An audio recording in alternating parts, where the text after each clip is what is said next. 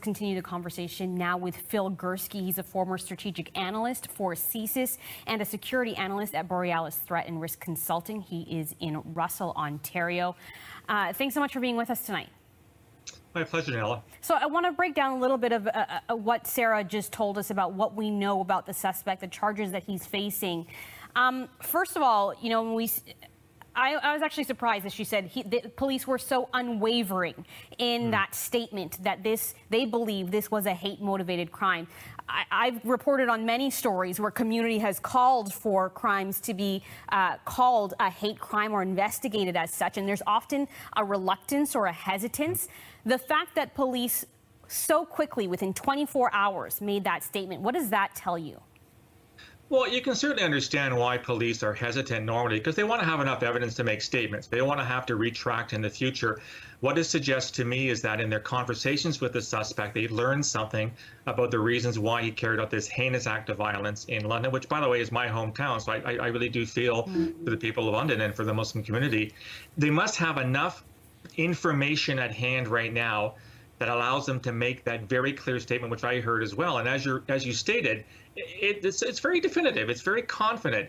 And I don't think they would have made that statement had they not had information at hand, which led them to create such a belief. Do you suspect that he either told them that's why I did it, or maybe made some posts online either just before or just after? I mean, we sometimes see this with mass killers who want some attention. They immediately kind of spill the beans. I think that's a great point. I don't know.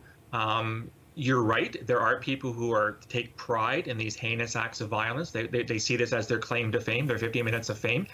There may be something they discovered online in terms of posts he would have made in a variety of social media. Perhaps they called it premeditated, which suggests to me that either he told somebody or he told police, or there's some kind of an online trace or an online trail which says, I intend to do X, Y, or Z against these members of this community for reasons A, B, or C. So again, we don't know the facts just yet, but it seems to me that London Police Services are very confident in calling this at a minimum a hate crime. What do you make of the fact we heard there that the accused had no criminal record and no known connections to any sort of online or known terror groups or hate groups? I would caution no known links yet. I mean, it's only been 24 hours. Certainly in my days at CSIS, it sometimes takes months to determine those links. No criminal record, well, that's a fact. He hasn't been charged with a crime in the past. But I think... But he has had contact with police. They did say that. Right. I think it's important. I know this is really hard to ask in 2021, but we have to wait for more facts to come in terms of who he was, who his associates were, who he's in contact with. They'll be interviewing family and friends, maybe associates at school or work, wherever he was, to develop a profile of who this individual was. But they have enough now to suggest something. But again, these things take time. Investigations are a laborious process, whether they're police investigations or intelligence investigations. The National Council of Canadian Muslims, among other groups, are calling for terrorism-related charges. Police saying that is also something that they're looking into. What's the threshold here? What is the definition? Why would someone, or why wouldn't they, be charged with terrorism-related charges? And how is that different from a hate crime? This is really important. First of all, there are two different parts of the criminal code. So hate crimes under Section 319 and terrorism under Section 83.01. Section 83.01, which talks about terrorism, talks about a serious act of violence committed for political, ideological, or religious reasons. It does not mention hate. So the determination has to be made. Is this ideologically motivated? What is ideology? How do you determine it? Was it politically motivated? What does political motivation mean? I think if you're the Crown as well, you want to go forward with the charges that have the greatest chance of success. And in this case, it's probably first-degree murder, possibly a hate crime in addition to that, although there's also sentencing things under Section 718 of the criminal code that can be here. Terrorism is really hard to prove because you have to get into someone's head as to why they did something. So there's a risk for the Crown to call it terrorism, and they can't prove it in a court of law. So I understand the community's desire for this because of the nature of the crime. But again, I hate to say it again, Janella, we've really got to wait for more information before we make that determination. Is it also more difficult? I'm curious because I think back to the Quebec mosque shooting, where, again, we have a suspect, an accused, who was very clear about their motivation, and yet no terrorism charges were applied there either.